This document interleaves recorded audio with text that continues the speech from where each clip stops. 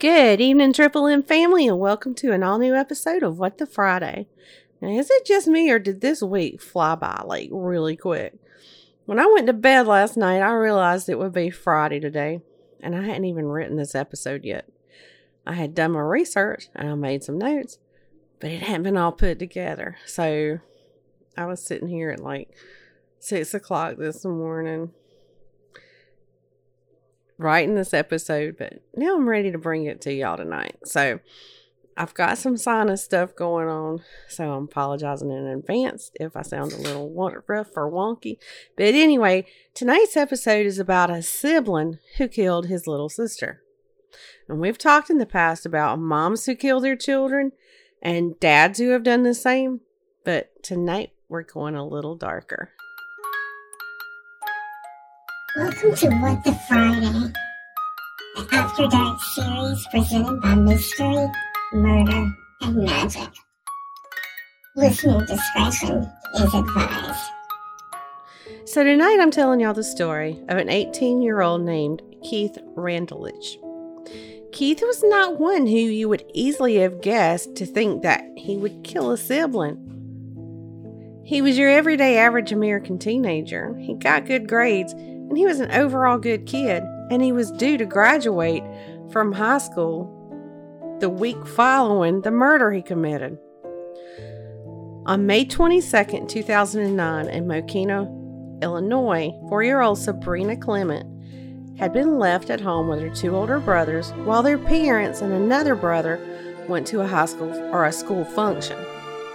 Sabrina loved and adored her brothers, and they all seemed to get along just fine by all accounts and appearances. I mean, I know there was probably that normal sibling conflict that happens from time to time, but nobody would think that anything horrible would take place that night. Now, a 16-year-old brother, he was up in his room playing video games, and I'm sure if he's like Alex, that his headset was on and he was talking to his gaming buddies. He had no idea anything sinister was taking place in his home. So, while this brother is playing video games, 17-year-old Keith leads Sabrina down the stairs to the basement there in the family's home. Well, once in their basement, Keith tells Sabrina to lie down on the floor, and after she does, he pulls out a steak knife and he starts slashing her throat. There's a lot more to it, and I'm going to get to that, but in the midst of all of that, she cries out, "Why are you killing me?" And even though that baby was crying out, he just continued until little Sabrina is dead. Well, after he killed her, he went back upstairs and he called 911 a total of 3 times. Now, each time he's on the phone with dispatchers, he's only on long enough to say a few words and then disconnects the call. On the first call, all he said was, "Come over quick." And then a few minutes later, he called back and said, "Get over here."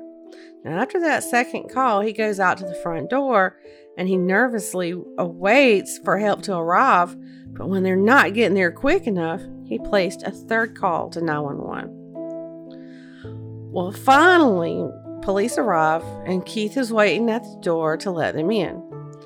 As he's letting them in, they notice that Keith is covered in blood.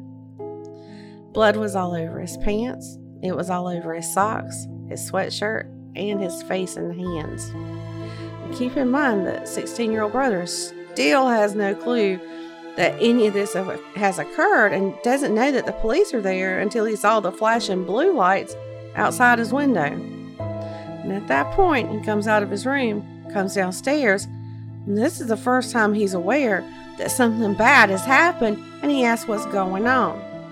Well, at that point, police ordered both of the boys to get on the ground. I'm sure the 16-year-old is thinking, what the hell is going on? But he does as he's told.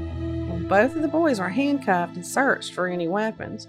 And after no weapons were found on either of the boys, Keith tells them that it, referring to the steak knife, is in the room with her. And after emergency responders found that little Sabrina was dead, investigators started searching the house. And in the kitchen, they found blood droplets on the floor, in the sink and counters, and that blood was already starting to dry. There was also blood covering a phone and blood drops on the carpet on the stairs leading to the basement. Keith and the 16-year-old brother was both taken into custody, and once they were at the police station, the 16-year-old brother, he was questioned first. And he literally had no idea what had happened. He knew nothing that would help in the investigation, so they basically just let him go. However, Keith, when he began to talk, his story was quite chilling. Now, he was very cooperative with those interrogating him. He was polite, he was well-mannered. Not your average murderer. So after asking Keith if he needed a drink or a bathroom break, the officers left him in the room for over 11 minutes. And the entire time that he's in there alone, he barely makes any movement. And when the investigators return, the interview starts off with a little small talk. One asks if he's a senior in high school and getting ready to graduate. Keith matter-of-factly just answers with, "I was."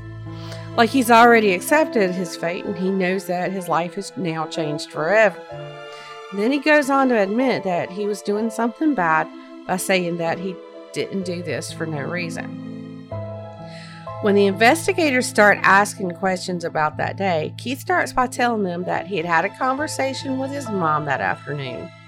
He stated that he was planning on moving out, and his mom told him that he could stay, and then he admits that he really didn't want to move out. He tells the investigators that he had just gotten a firearm permit the week before, and that he wanted to purchase a firearm, but his mom wouldn't allow it. So he uses the tactic of saying that he wants to move out to a friend's house as leverage, hoping that his mom would just give in and let him buy the firearm.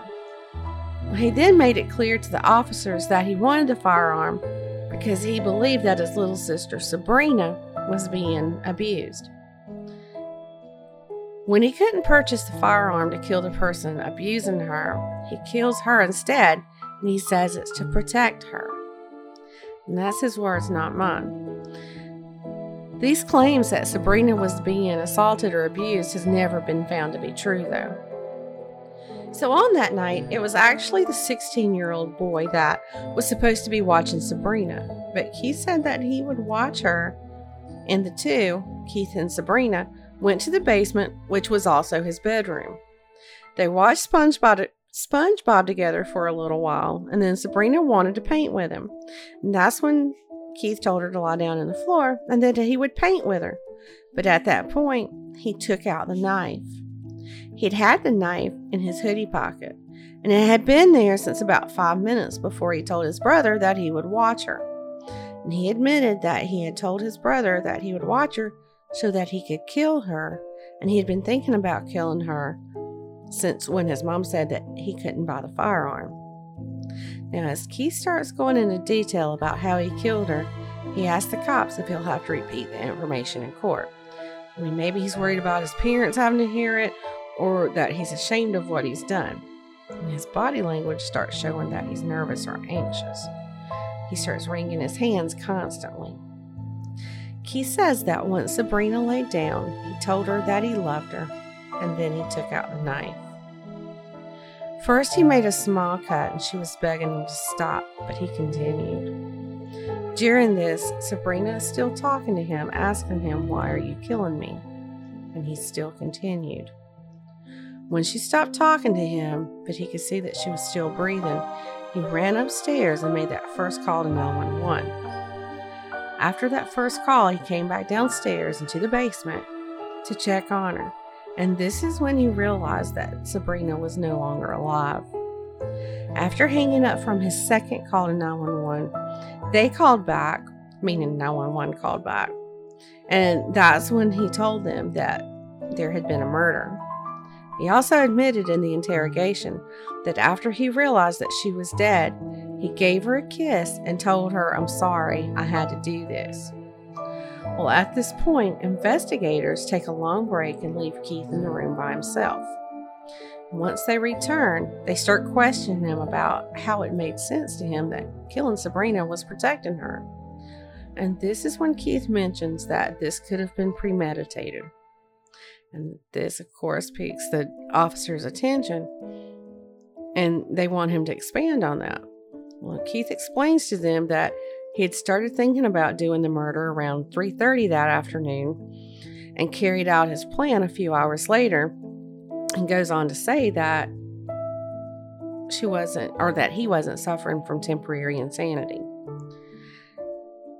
So now the investigators start putting on a little pressure because they believe that he is lying about something because his motive just doesn't make sense. And it really doesn't make sense at all. He continues to blame someone for assaulting her. And that's when investigators ask him if he himself, meaning Keith, had ever had an inappropriate relationship with his sister. Well, Keith is clearly confused by this, and it takes him a good little bit to understand what they mean by that. But as he continues to state that someone was assaulting or abusing Sabrina, and that's why he killed her, the investigators are clearly getting frustrated and start asking him about what he's not telling them.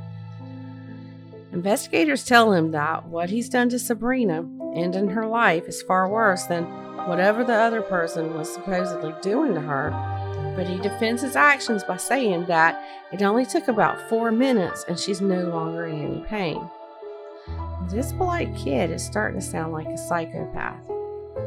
Investigators asked him if he ever tried talking to anyone like school counselors or DCFS, and he says that when he tried to talk to his parents about it, they just laughed at him and told him to not be a snitch. And investigators continue to press him for more information, and they even tell him that they can tell that he's holding something back. And in an effort to get Keith to tell them everything, Keith goes on and on about how much he loves his sister, but then he brings up the argument over the firearm again with his mom.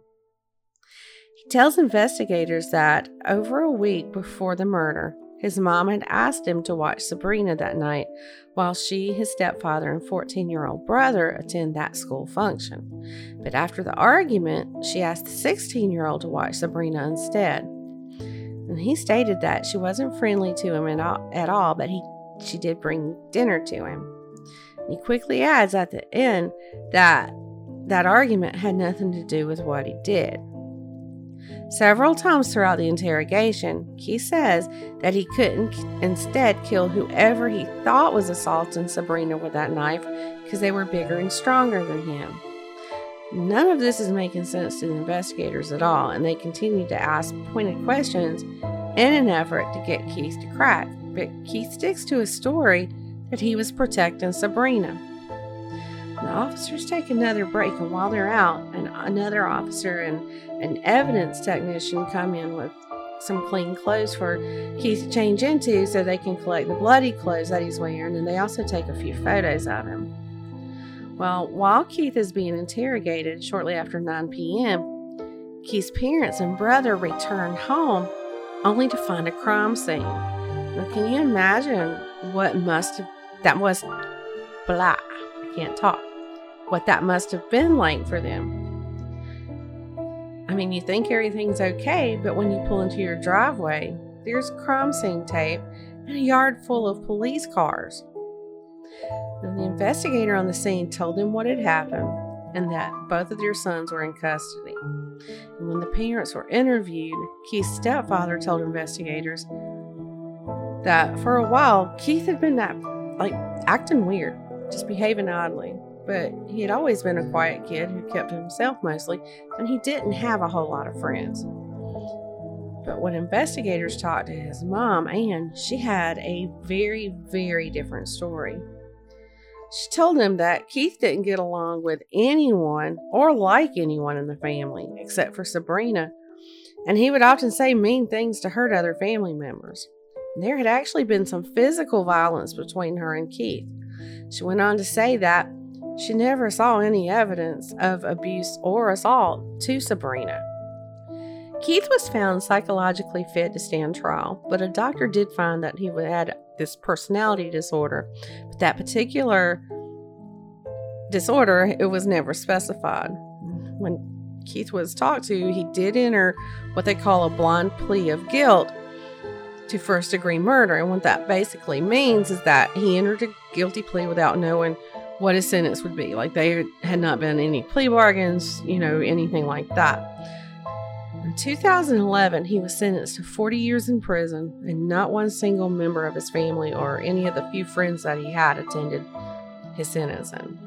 And that 40 years is straight time, which means he doesn't have the possibility of parole, and he can't get out early for good behavior. Now he's 30 years old, and he's serving his sentence at Pontiac Correctional Institute.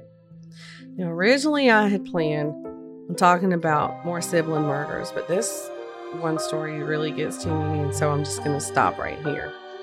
And I may do, future episodes on sibling murders. But anyway, that's all I have for tonight. Y'all have a good weekend, and don't forget to come back on Monday for part 3 of the Days of Our Murdaws.